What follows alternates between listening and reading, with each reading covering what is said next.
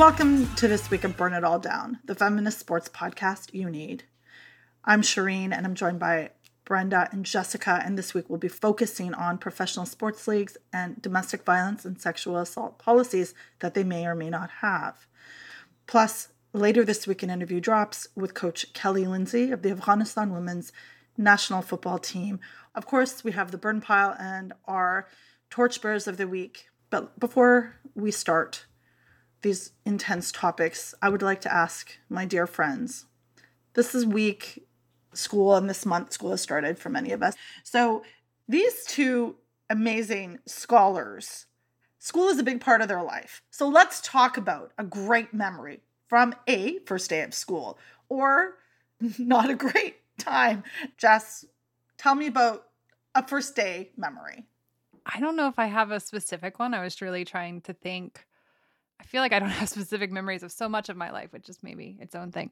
But what I do remember is that I loved the first day of school, like so much. Like I know this is a big thing for Bren, but like I liked all the school supplies and gathering them together and I was the dork.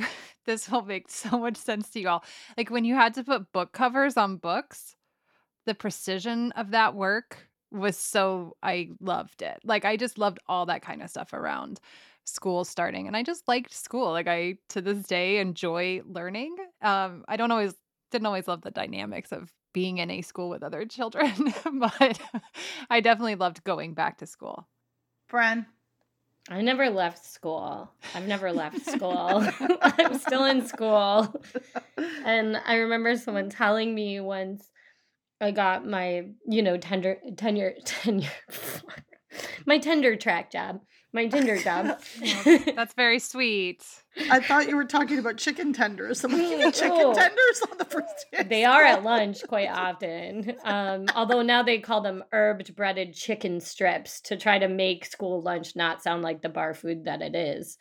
But I definitely love school. I never left school. When I got my tenure track job, I remember my advisor saying, now you're going to be perpetually like a fourth grader when summer ends. Every single year, you'll be a little bit sad and a little bit excited. And so I remember that emotion. I love a routine.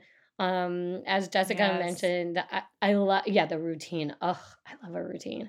I love the fantasy, the collective fantasy of thinking that I know what I'm going to be teaching in 2023 and that's going to happen in just the way I plan it, Monday, Wednesday, 2:50 to 4:20, stuff like that. And school supplies, yes, the smell of pink erasers, highlighters, paper. I never had, a ton of money for like very fancy Trapper Keepers, but it was still a splurge, before. So it was so exciting. I love that. After a long time away, I went back to school last year and I finished, but I'm going back in a different role of being instructing a class. So I supplied myself with all these sticky notes. I have a whole bin of sticky notes. They make me feel affirmed. And there's a couple of programs online that involve sticky notes. One is through Google Docs. I did it actually in a EDI session that I had at the university. Yeah. I just remember being like, what? What is this? Virtual Post-its? What is this? How come I was not apprised of this before? Love it. Love all of it. Especially my favorite thing about the first day of school was my lunchbox. I used to have a lunchbox and a matching thermos, and it made me feel really good. And first day of school, I would plan out my outfit. By the time I got to grade 4, I wore track pants all the time anyway, so it didn't really matter. You got to have the right track pants. I think I just wore what was comfortable for me, what I could play dodgeball or soccer and baseball in. So yeah, that's wonderful. And to everybody out there, I wish you and your families, if you're going back, not going back, safety and health and joyous learning. This next segment, we would like to offer a trigger warning to our listeners. We will be talking about domestic violence, interpersonal violence, and sexualized violence in sport. It's sad but true that we often debate when and how we want to talk about sexual violence and rape culture in sport. We could probably have episodes on this more frequently than we'd even like to admit. And so behind the scene, we're always sort of struggling with questions of how you want to cover it. Do how can you escape being part of the systems that have failed survivors? How can you try to report differently without exhaustion, without re-traumatizing people? It's all really a painful and fraught process that isn't exactly the fault of our own, but it's still a responsibility that we have. This past week or couple of weeks, to borrow a phrase from Jessica, has felt like we've reached critical mass. The case against Benjamin Mendy, the Manchester City player, and his arrest for several counts of sexual assault was shocking, if you can still be shocked. Deshaun Watson, it just, Trevor Bauer, just has felt like an even bigger snowball of terribleness than usual. So we do want to talk about it today, and we're going to do the best we can. I'll start us off about actually, do leagues have individual policies, men's and women's leagues? And the reason that I ask this is because I know for a fact that the NHL actually does not. I had a quick conversation with a friend of the show, Jashvina Shah, who was telling me that the NHL has spoken of it. And you're like, what? How is that even possible? It's very possible when decision makers aren't affected or don't seem to care or are not invested. And those that are survivors or victims, this is very possible. And so that's just one thing I wanted to get out of the gate, that the bar isn't low. The bar doesn't exist in many cases. So that's just something that we need to think about as we interrogate whether or not there are actual policies. Jess? Yeah, that's so wild that the NHL doesn't, because the NFL does. And very famously, after the Ray Rice case in 2014, that was the former Baltimore Ravens player who was caught on video beating his now wife. And that led to the NFL creating a whole new policy and process. The MLB followed in 2015. They created one. It's interesting that the NHL escaped that sort of public pressure when other leagues felt it, even though it wasn't necessarily their league, right? And so the NFL, MLB, they've had these for years now. We've seen each of those two leagues investigate and punish players under their policies. They have these internal processes for investigations, but those, of course, like all of them, there's no good system for reporting, and they've come under scrutiny, especially by people harmed very recently. In Watson, the Deshaun Watson case, he's the quarterback for the Houston Texans in the NFL. 2 women of the 22 who have reported him recently told Jenny Ventris at Sports Illustrated that the questioning from the NFL's investigators made them feel bad, made them feel shamed, a lot of victim blaming involved. That's not uncommon. I do want to mention one of the big cases recently. The US Open is happening. One of the top players, he just won the gold medal at the Olympics, Alexander Zverev. Zverev was reported for domestic violence by a former girlfriend. Ben Rothenberg reported on him a year or so ago, year and a time. What is time? Ben has a new piece at Slate that has even more damning accusations. It's incredible reporting. It's terrible. If you go to read it, just prepare yourself. So the ATP, which is the men's organization in tennis, it has no policies around gendered violence. It's a difficult one because we're talking across borders. It's very international, players from everywhere. These incidents that she reports, they happened in different countries. But in the wake of Rothenberg's most recent and very good reporting about Zverev, and because the US Open is happening, the ATP feels some kind of pressure. So they have announced, which we can all just okay, they've announced the thing, but they're going to do a quote unquote independent review of their policies, especially those around domestic violence. The thing I find interesting is Zverev, who of course says he didn't do any of this stuff. He said this about the possible new policies, quote, "I think it's good that the ATP is kind of renewing their rules a little bit because they've been there since the 80s and nothing has been changed in a way."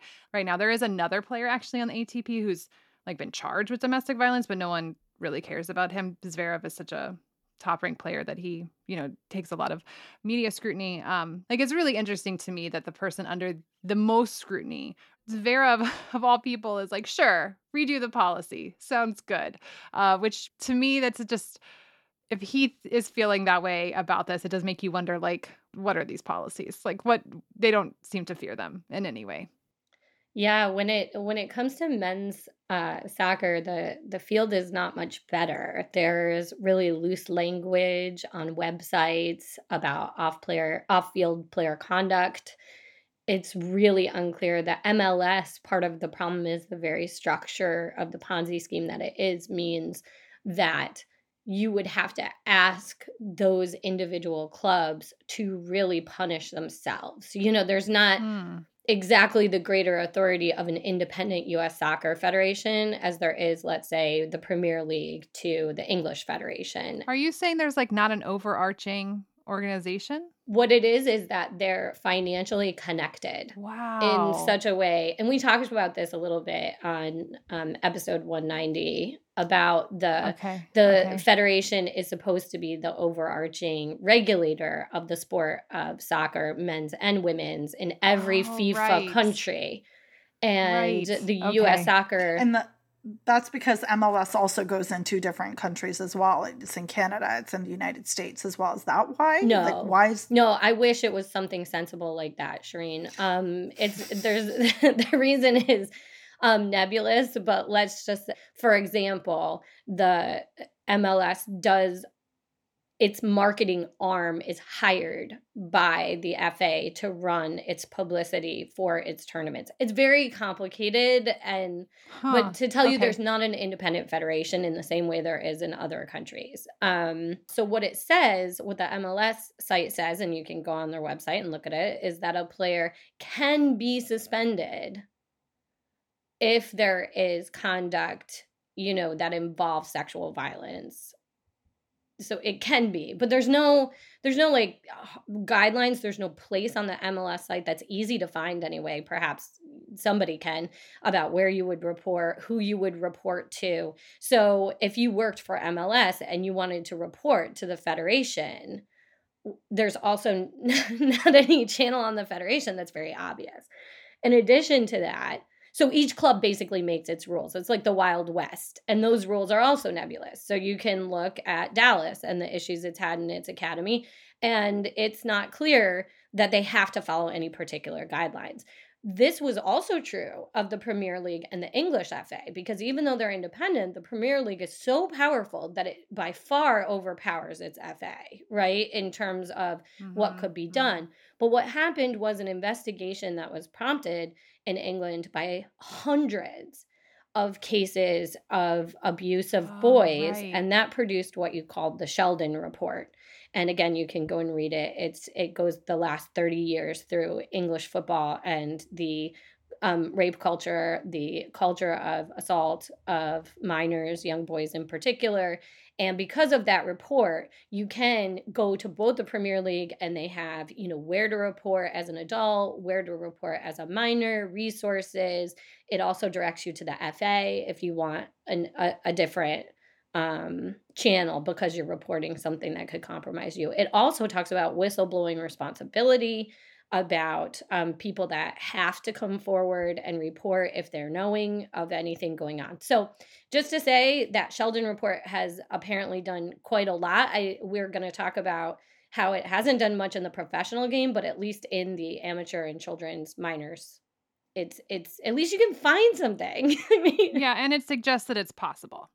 One of the things that we think about when we think of violence as we think about men's leagues, but also it is important for it to be addressed and recognized, obviously, in women's leagues as well, in women's sport. And not just to protect everybody in the league, but to also prevent, from further abuse to be perpetrated from those in the league, families and partners, etc., children even. So the NWSL actually changed its language just this year and implemented very vague language is what I'm going to call it. I mean, I'm someone who works with words for a living. And part of what it is in this policy is that it doesn't need to be specifically disclosed if a team does release or fire someone. And very recently we heard Racing Louisville's Christy Hawley was fired because of quote unquote causes. Now, I and the Burn It All Down team don't want a letter of cease and desist or of defamation. We are not accusing Christy Hawley of anything. I'm just saying, for example, we could use this to say, did that fall under that particular, policy, the new one rather. And it's very vague. And in my experience, and I'll defer to Jess and Brenda, vagueness isn't great when you're working with stuff like this because it creates room for many, many, many loopholes. And there's no specific policy to adhere to. Things are not always black and white, and I realize that. However, just having broad interpretations open to something like this that's there for the protection of people is a huge problem. I mean, and following that, I just wanted to add that as well. The WNBA's own recognition of policy around this was really, really cemented 2 years ago when they reached the CBA, their collective bargaining agreement. There was enhanced mental health benefits and resources and an augmented and holistic domestic intimate partner violence program that included education and counseling. So I think it's fair to say that it's pretty new even for women's leagues. And it's important because, there's been stories that have, really, really, like Raquina Williams had been suspended, and it was a very public and often badly reported, but we'll get into the media side of this later, badly reported incidents of this. I also wanted to, there's a couple of articles by Lindsay that I will cite, like this was reported when Kathy Engelbert came in. Domestic violence was actually a problem in the league, and it's something that hadn't been addressed in the way that it ought to have been. And Lindsay's actual piece, I'm putting in the show notes, says that Kathy Engelbert inherited a festering problem from her predecessors. Now is her big test to solve it. So I do also believe that educational roles are really important here, and that's something that's also mentioned in the WNBA one. As far as the NBA goes, the NBA's policy I would not say is comprehensive, but the fact that it exists more boldly than other leagues is something I'll take. Now, I can't even get into the way that the legal system plays a part in this. It gets very complicated, and how, and Jessica, certainly reported on toxic culture and cultures of misogyny and violence within teams in the NBA. But all this to say, the NBA has a policy, whether or not it's properly implemented across the board. So basically, there's your bar in hell, but there is a bar there for the NBA. Jess, and I'll throw this baton to you for ways in which you've seen in all your reporting, which is award-winning and exceptional, might I add, and may or may not be on someone's syllabus this semester. It is. We both know it is. Examples of different ways in which teams deal, badly or well, with DV or SA. I would say mostly they deal poorly in it. I think the best way is to sort of get out of the way, say the right thing about survivors and get out of the way. So yeah, most of the time it's pretty bad. They lie about it. They minimize it. They ignore it. Some recent examples, you get the kind of lip service that we saw with the Portland Trailblazers, which we talked about on the show.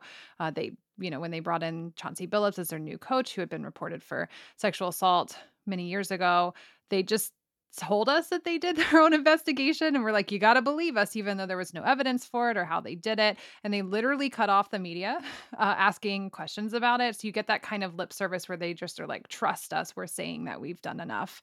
You get this kind of weird language all the time around second chances, and that's its own kind of conversation. But I was thinking about it with Antonio Brown going to the Buccaneers after multiple women had reported him, and he had actually been in the middle of an 8-game suspension handed down by the NFL when he was signed by the Bucs, and the coach, Bruce Arians, said at the time, quote, "I think he's matured and I believe in second chances." But it's always like, how did you get here? Like, what did he do to earn this second chance? And that's never really addressed in the language that they use. And then I just want to point out what the Astros did in 2019. They go after the media, right? So when the media finally does step up and do a good job, in 2019, the Astros won the ALCS. Our listeners will probably remember this. An Astros executive went after female journalists in the clubhouse, specifically rubbing in their faces that the team had brought on Roberto Osuna during the season. The Astros had picked him up during his 75-game suspension for domestic violence.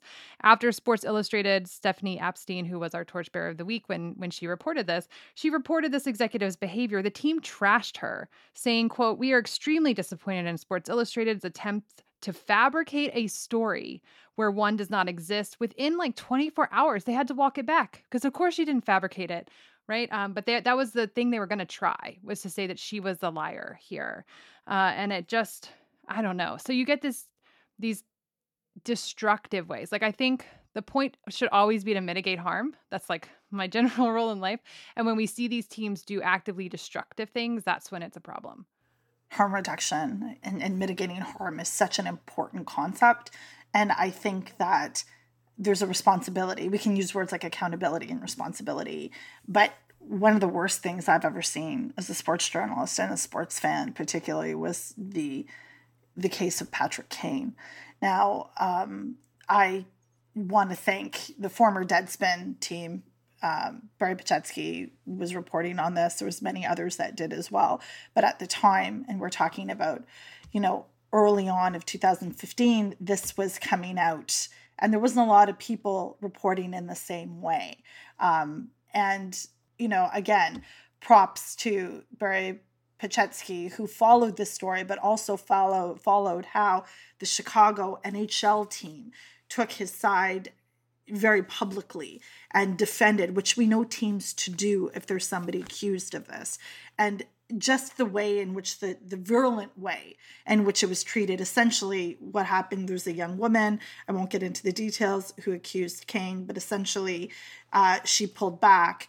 And to make matters even worse, and I'll just read from a Chicago Tribune piece from Jared Hopkins and co-written with Stacey St. Clair, was also really important. And like I said, in 2015, and even now, there's very little reporting like this that is nuanced. So this particular piece says that, quote, the decision came out about a week after Kane's accuser told prosecutors she no longer wanted to pursue a criminal case against him. Prosecutors said the woman had signed a rare affidavit declining prosecution, with sources saying she cited the emotional toll the investigation had taken on her and her family. End quote. Chicago backed up Kane egregiously, and so much so that I think 2 seasons later, Kane, who has done very well in his professional life on the ice, was asked by one of the media members in a post-game presser, do you feel vindicated for this? Which is so angering to hear, because there's no correlation between how many goals you score and whether or not you were convicted of raping somebody. And I think this goes around to say that this is a system in place to protect people like this. And whether or not there's a policy, I'm not even sure if it would have mattered at this point. And it's actually quite telling that the NHL doesn't have one, because again, I'm not sure anybody would have cared, and particularly when an organization with that much clout and that much decision to back him operated in the way they did.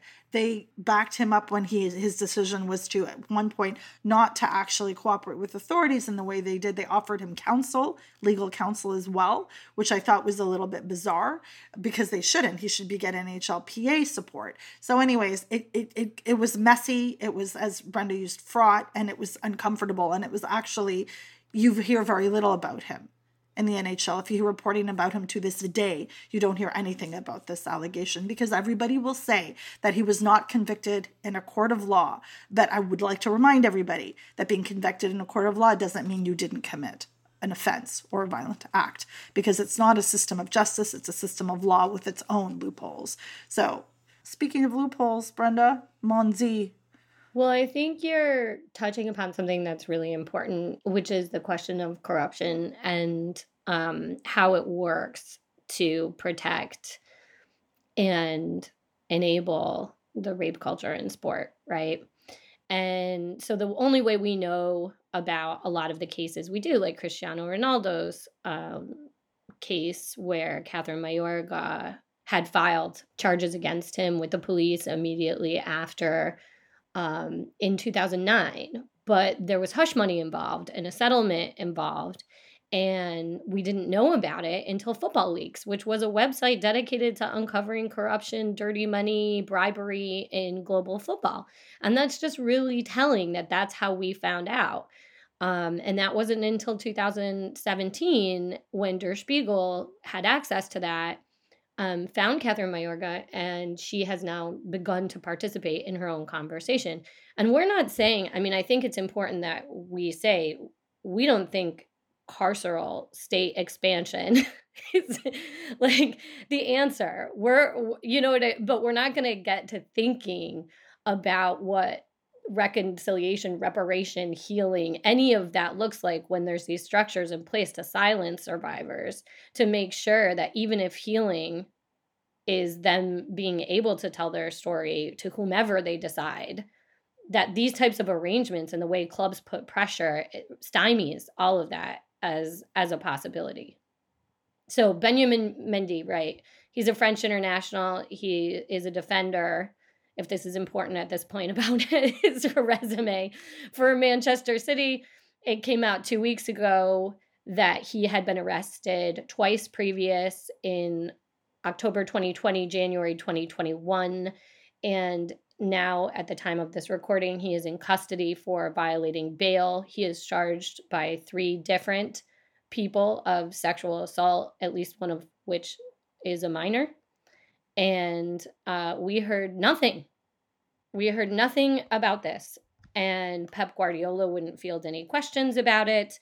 And we would expect that the $1 trillion fortune of Sheikh Mansour, the owner of Manchester City, will come down on anyone with a wrath that you can't imagine to defend his brand. Whether that means Mendy, as a man of color, is going to get more scrutiny and they won't be willing to do it, or whether it means that they'll put up the same armory that, Juventus has for Ronaldo, I don't know. But the constable or whatever, the Cheshire constable has no idea what's coming for them. One of the ways, and Brenda pointed to this, in episode 190, we actually had a conversation about corruption and how that relates to this exact thing. So we just want to, bookmark that to say, go have a listen as well, and understand how organizational structures and teams actually do enable and protect their abusers, as Brenda so eloquently said, and their brand. And it's quite unfortunate that the lives of survivors are not as valued as that brand and that money making. Back in the day, I wrote a piece on De Gea, who is with Manchester United, and how he was accused of being connected to an assault case. And then Del Bosque, who was the famous old Spanish coach, came out very publicly and said, we stand behind him, without even knowing what the facts were. And I mean, forget that that's just a failure of epic proportion. That just seems to be the modus operandi of so many of these coaches. They'll just stand, and I think he's a fabulous person and he's a great guy and he never did anything to anyone I know, but that doesn't preclude someone of being a violent offender. And, there's so many ways in which the conversation is so badly handled. And Brenda, I want you to talk to us a little bit more about, as being someone who writes about it and knows about it and researches it. I just don't want people to think Jessica and I are biased because we're journalists. So if you could talk to us on how media enables all of this as well. So I do have to say, too, my thinking about this and these connections is greatly influenced by Jen Doyle. And if you don't follow her, you should. She's a professor at UC Riverside, and she's brilliant. And she's really framed so many of these issues for me and helped me think it through. So media, I can tell you as someone who's had a fun cease and desist from FIFA for using the wrong email, supposedly, when I wanted their comment on a story, that, sports media fails survivors every day. And it's not always the fault of journalists, but the fact that sports is an incredibly lucrative part of what used to be your standard newspaper, your New York Times, your Guardian, your whatever. Also, there's just a fundamental conflict of interest with needing access, having legal, being afraid of letting certain stories go. And again, those teams, those clubs, those systems being able to sue newspapers has really made them afraid. I can tell you, working with editors, they're afraid time and time again. They go to legal, they spend 4 hours on the phone. They're very well-intentioned editors. They want to cover this, and then they also want to keep their job. And that's hard.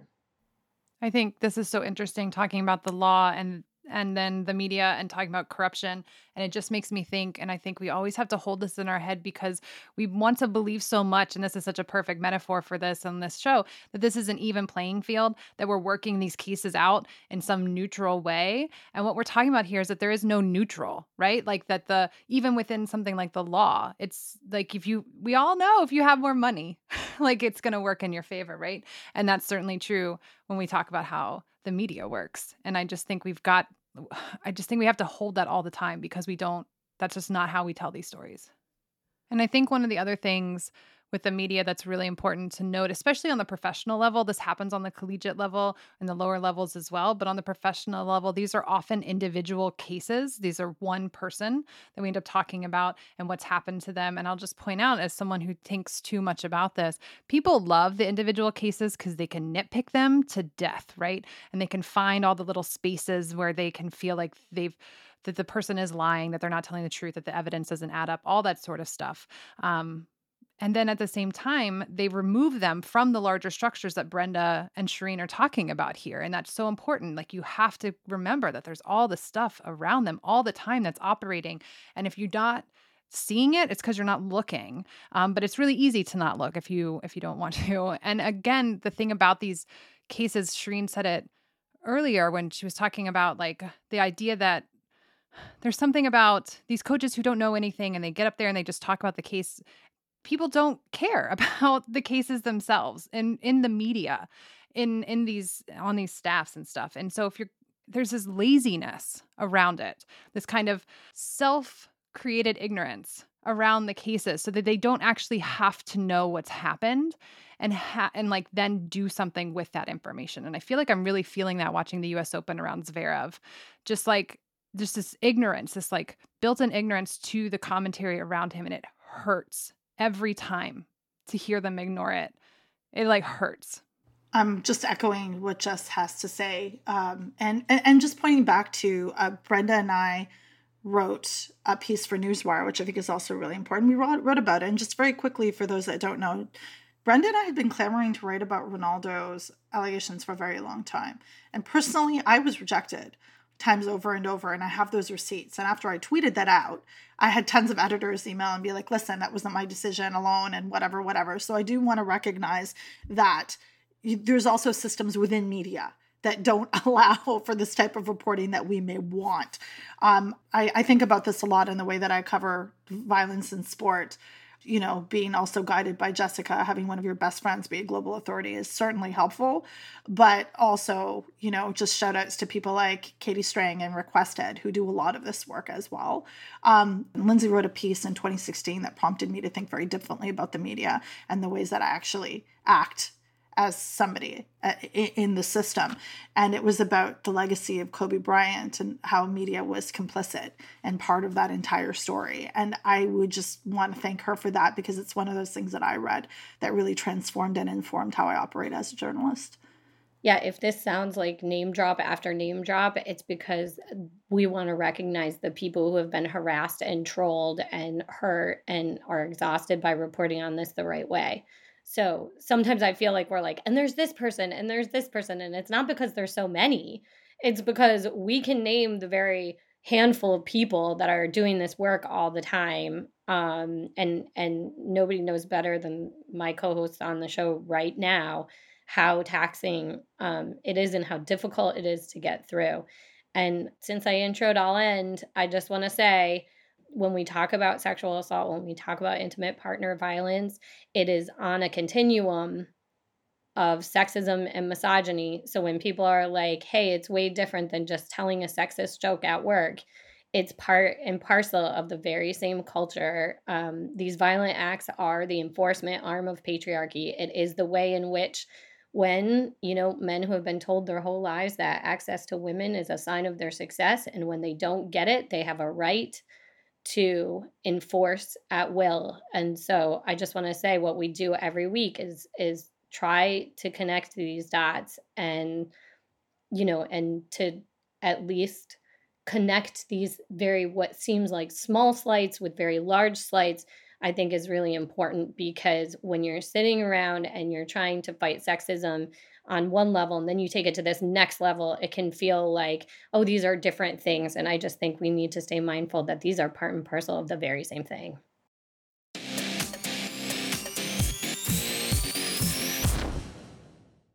Every deep playoff run starts with building an amazing team. Doing the same for your business doesn't take a room full of scouts. You just need Indeed. Don't spend hours on multiple job sites looking for candidates with the right skills when you can do it all with Indeed. Hate waiting? Indeed's US data shows over 80% of Indeed employers find quality candidates whose resumes on Indeed matches their job description the moment they sponsor a job. Something I love about Indeed is that it makes hiring all in one place so easy because with virtual interviews, Indeed saves you time. You can message, schedule, and interview top talent all in one place. Indeed knows that when you're growing your business, you have to make every dollar count. That's why when you sponsor a job, you only pay for quality applications from resumes in our database matching your job description. Visit Indeed.com/Blue Wire to start hiring today. Just go to Indeed.com/Blue Wire. That's Indeed.com/Blue Wire. Terms and conditions apply. Cost per application pricing not available for everyone. Need to hire? You need Indeed.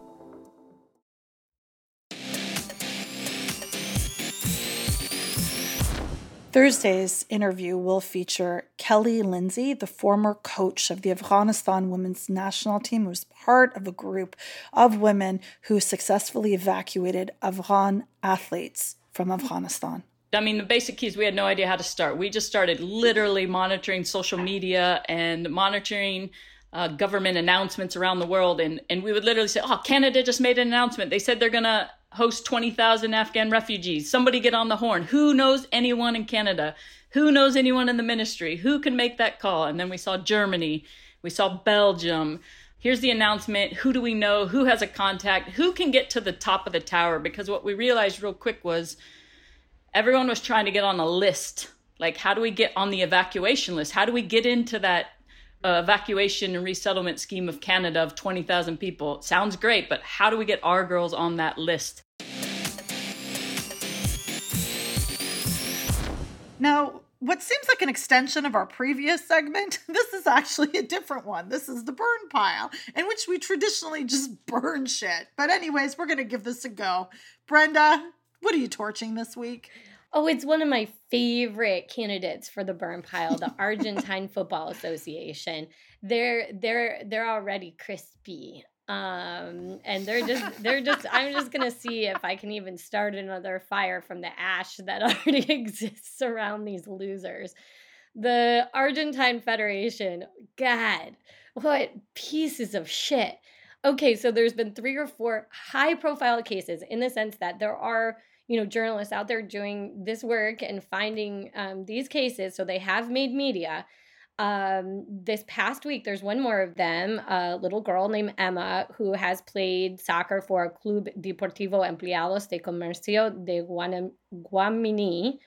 She has played for the last 5 years on her team.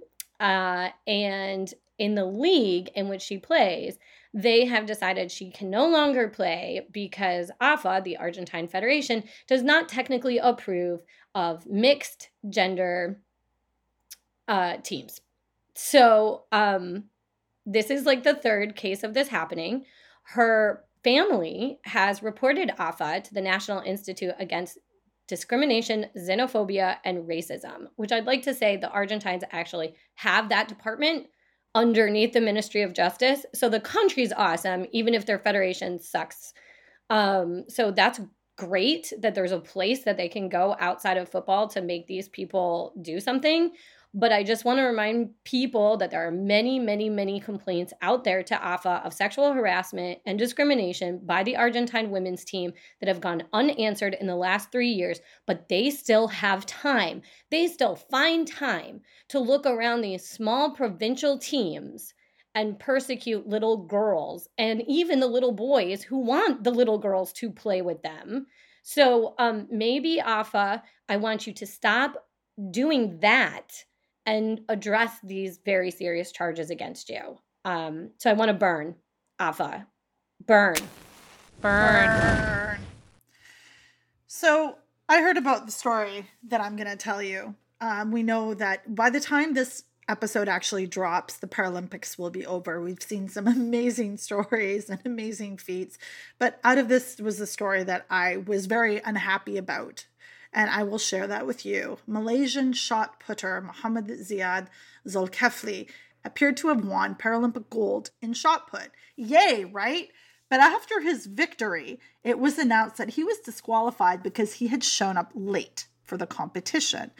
He was 3.5 minutes late, to be exact. And what ended up happening was after he implored the officials to let him compete, they said, let him just participate now and we'll get the facts later. That's literally quoting the story in ABC News from Stephen Wade. This is what is reported, that the official said, we will check the facts later. And that's a quote. So anyways, the International Paralympics Committee spokesman, Greg Spence, said it wasn't just Zulkifli, it was 2 others that didn't make the podium, were allowed to compete after. They protested, to the officials. They had a logical reason for being late, and therefore we allowed them to compete and then looked at the facts afterwards. So World Para Athletics governs this, and they said there was no justifiable reason for the athlete's failure to report on time, and an appeal was also turned down. I just would like to remind everybody that the F20 class, this particular class for shot put, is for athletes with intellectual disabilities. Now, Zulkifli also said that he didn't understand the language in which the announcement was made, but that unfortunately didn't make matters any better for him, and he wasn't allowed to get it. What ended up happening, there was 2 Ukrainian athletes who ended up winning gold and silver, and then a Greek athlete who won 3rd. And, we love that for them, but under these circumstances, it's really sad. What ended up happening was the Ukrainian athletes were met with tons of abuse on social media, predominantly by Malaysian fans. So this just gets from bad to worse, because under no circumstances should that be met, because it wasn't the Ukrainians' fault that this had happened. So this whole situation sucks. And the AP, actually, I'm quoting from this article, attempted to reach the Malaysian delegation, but there was no immediate response. And I think, the level of abuse directed to people, as much as we hate this, that's not the answer, particularly to target it at Ukrainian para-athletes. It's just not okay. So I hate this. I hate all of it. I feel like you would think there could be some, understanding or flexibility. It's a terrible story. And, I wish all the best for all the athletes. But as far as this story goes, I want to take these rules and I want to take this misunderstanding and all of this, and I want to throw it into the burn pile. Burn. This week, I'm burning men failing upwards in sports leadership. FIFA has announced that former president of U.S. Soccer, Carlos Cordero, is their new senior advisor for global strategy and governance. According to the press release from FIFA, he is, quote, one of football's preeminent business and organizational leaders. He will advise FIFA on new strategic initiatives to grow the game at all levels. But you got to ask yourself, why is Cordero in need of a new job? Well, let me tell you. In March 2020, Cordero resigned after U.S. Soccer, an illegal filing in the case against the U.S. women's soccer team, said that men's soccer requires a higher level of skill, a claim backed up by, quote, indisputable science. This was all so blatantly sexist that even corporations like Coca-Cola and Budweiser said it was offensive. It was that sexist. Cordero, seeing the writing on the wall, took responsibility for the filing and quit. Here's what Caitlin Murray wrote at The Guardian about Cordero's tenure after his resignation. Quote, but since Cordero took over in 2018, reforms have been slow and tepid. Cordero, as well-intentioned as he may have been, appeared too eager to defer to the expertise of people around him, many of the same people who had been at the Federation far too long and were resistant to change. Ah, yes, the exact kind of person who will now be at FIFA, an organization not known for being open to change. FIFA president Gianni Infantino said of Cordero after his hiring, quote, Carlos is the right person to advise us as we modernize our regulatory framework and grow the sport in ways that advance football for men, women, and youth across the globe. I mean, what could go wrong? What possibly will go right? It's the shuffling of chairs on the ship deck at this point. It's the failing upwards that we continually see. It's the refusal to acknowledge how unimportant the women's game is to FIFA while their actions reveal it over and over again. I want to burn all of that today. So burn. That is so well said.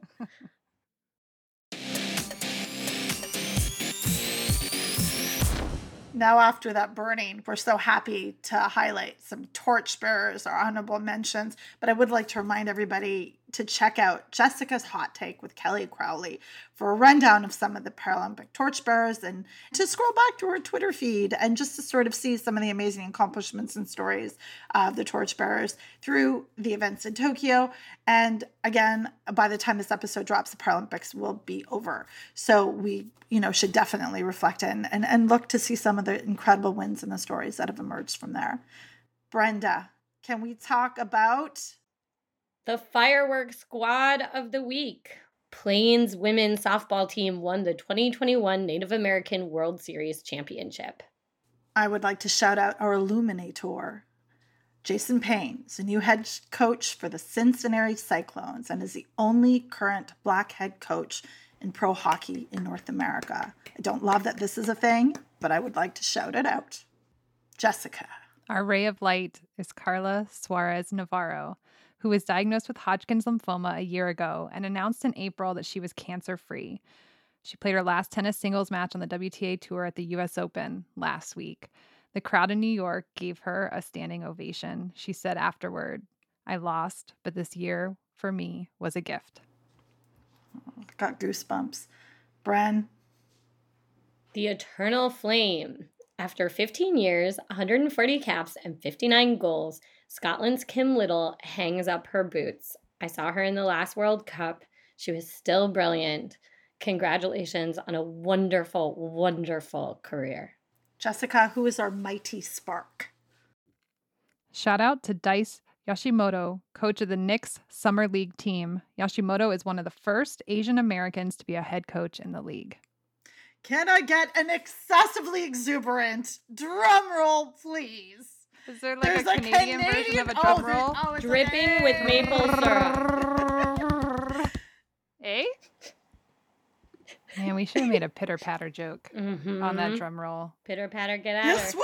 This will not shock anybody that the torchbearers of the week are the Canadian women's hockey team who beat the USA in overtime to clinch the gold medal at the IHF Women's World Cup Championships. A spectacular yet belated call in OT by the phenom and co-prime minister of Canada, Marie-Philippe Poulin. Trying to get the puck. Here's Marie-Philippe Poulin. She shoots. Oh, she said she scored. They're saying no. Poulin said it went in the net. Poulin thought that went in. She celebrated, pointed to it. We will see. Yes, we will. We are hearing it is in the net. And if it is in the net, they should get a whistle. They could review this. Team Canada would be best to get a whistle here. This game is over. This game is over. The buzzer. Canada has won gold. A golden goal from Marie-Philippe Poulin. Captain Canada has done Just sent everybody. Incredible goal. She's done it before. She should be on our currency. I don't know why she is not. I am so excited by this. And there wasn't as much, getting to the point of hosting even the World Championships was a problem. They were canceled last year in Halifax. So I'm really happy that these women got this opportunity to showcase it. I'm so happy for Canadian women's hockey. So what's good? Brenda, tell me what is good. I don't want to steal Jessica's, but I got to see her last weekend. She could tell you more about that, but that was amazing. I got a big hug, and it was so fun, and it I think they were like felt so hugs. good. Yeah, hugs. And also, I've been watching Ted Lasso because me watching Ted Lasso makes Amira and Jessica, to a certain extent, very happy. And so I feel like I'm doing a public good by watching it. I will say, if you like Ted Lasso and it's piqued your interest in soccer, you should watch the CONMEBOL South American World Cup qualifiers. It is amazing. This is going to sound so mean. Do not waste your time on CONCACAF. You will go and watch it, and then you will switch. That's the North American people. So, like, the Salvador and U.S. game, and then I switched back to Brazil, Chile, and it was just like, oh, whew.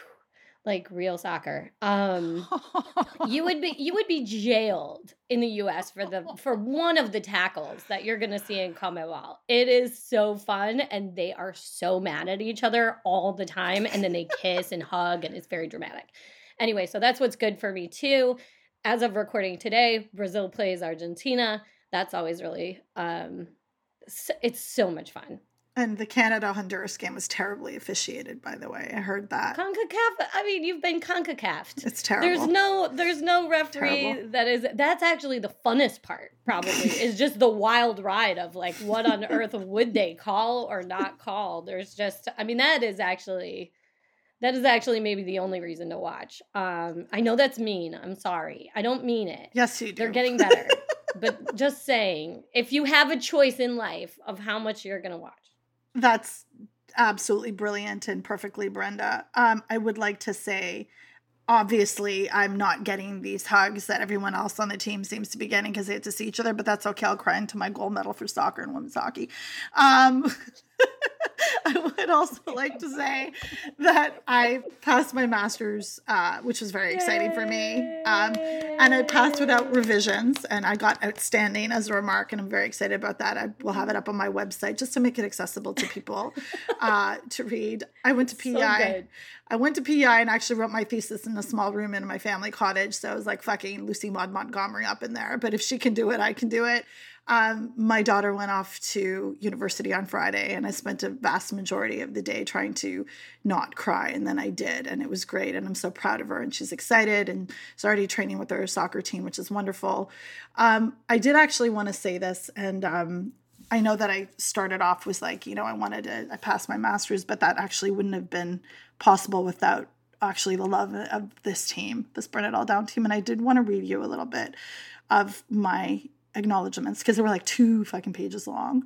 But just the little part that I had was the Burn It All Down podcast team of Dr. Brenda Elsey, Jessica Luther, Dr. Mira Rose Davis, Lindsay Gibbs, Tressa Versteg, and Shelby Weldon facilitated my work-life balance in ways that I cannot begin to express. They took on more loads that provided me room to function in the academy, and their insights and love held me up very often. And so I just wanted to say that, and I appreciate you guys very much because this journey for me was really important, and I would literally not have been able to do it and keep doing what I love on this side if it wasn't for you. So, I just want to add one last thing, that I am starting my first position as an instructor, as formerly known at Ryerson University. They've decided to change their name, which is excellent because Egerton Ryerson was the architect for residential genocidal assimilation schools in Canada of Indigenous communities. So I will refer to it as X University. And if you see that online, that is exactly why, in solidarity with Indigenous communities. Can't wait to meet my students. Can't wait to give them and assign them Burn It All Down. Jessica. Shireen, we're so proud of you. Totally. Oh, that's so exciting. So, of course, what's good is that I saw Bryn. I mean, it's a real treat for me just in general. I get to see Amira multiple times a week at this point because I see her when I drop off and pick up my kid from school. But it was a real bonus to get to see Bryn. And I was in New York for an exciting reason. I was on Bob Costas's HBO show. You can go watch episode 2 and see my beautiful face. I will I don't even mean that in an egotistical way. I just mean the makeup artists and the hair people. And your eyelashes. My fake eyelashes, and my shout out to my local hairdresser here, Jessica Tate. As soon as it was a last minute thing. Thank you, Howard Bryant, for bringing me onto the show, but I needed to get my roots dyed immediately, and she brought me in, and my hair just looked so good. My makeup was amazing, and I kept it all on that day. Had it all on my face. I didn't want to take it off. Beautiful eyelashes, the whole thing. And I went to dinner with Howard and Tony Smith Thompson, who is a flamethrower. You've heard her on the show before. Love Tony. And Howard and I went back to the hotel, and you guys... we had to ride 2 elevators. So in New York, it's a weird place. We had to ride an elevator up to the lobby on the 35th floor, get off that elevator, go to a second elevator to go to our rooms. And Howard and I were standing at the bottom in the lobby, and Andy fucking Murray walked up and got in our elevator. I'm still so excited just thinking about it. And bless Howard, he made me talk to Andy, and I told him that he was my favorite tennis player and that I loved his defense. And then we went off talking about other things, and he was very gracious, and I just really kept it in as much as I could. And when we got off the second elevator, Howard snapped a picture of me totally freaking out. So that just oh my God, I can't believe that happened. That was just unbelievable. I also met Billie Jean King that day on the show, on Bob Costas' show. So it was just like, just a run of events. Just really happy I had my fake eyelashes on when I met Andy Murray. I do also want to say something that's been great is start of school. We're getting these tweets from people telling us that Burn It All Down is on their syllabi or on their syllabus. And I just thank you, professors who assign us as part of like your curriculum, including the professors on this very show, who I know do that as well. That's thrilling every time. And then the last thing is I realized the other day, this is the 1-year anniversary of Loving Sports When They Don't Love You Back, the book I co-authored with Kavitha, and the 5-year anniversary of Unsportsmanlike Conduct, my book on college football and sexual assault. And so just thinking like, wow, it's wild that people listen to this podcast and that people read my books, and also that I was in an elevator with Andy Murray. Did you have a decal to give him of Burn It All Down? Imagine if you did. No, I did not. But also, I have so many things I wish I had said to Andy Murray, but I just like could not get my brain to work at all. I just couldn't believe it was happening the whole time it was happening. It's amazing. God, that's so fun. And I always say that the most romantic thing Aaron ever did for me was learn to love tennis. Oh. And as soon as I got in the hotel room, I FaceTimed him and just started screaming into the phone, and he knew exactly why I was freaking out. And so thank you, Aaron, for coming through for me in that moment.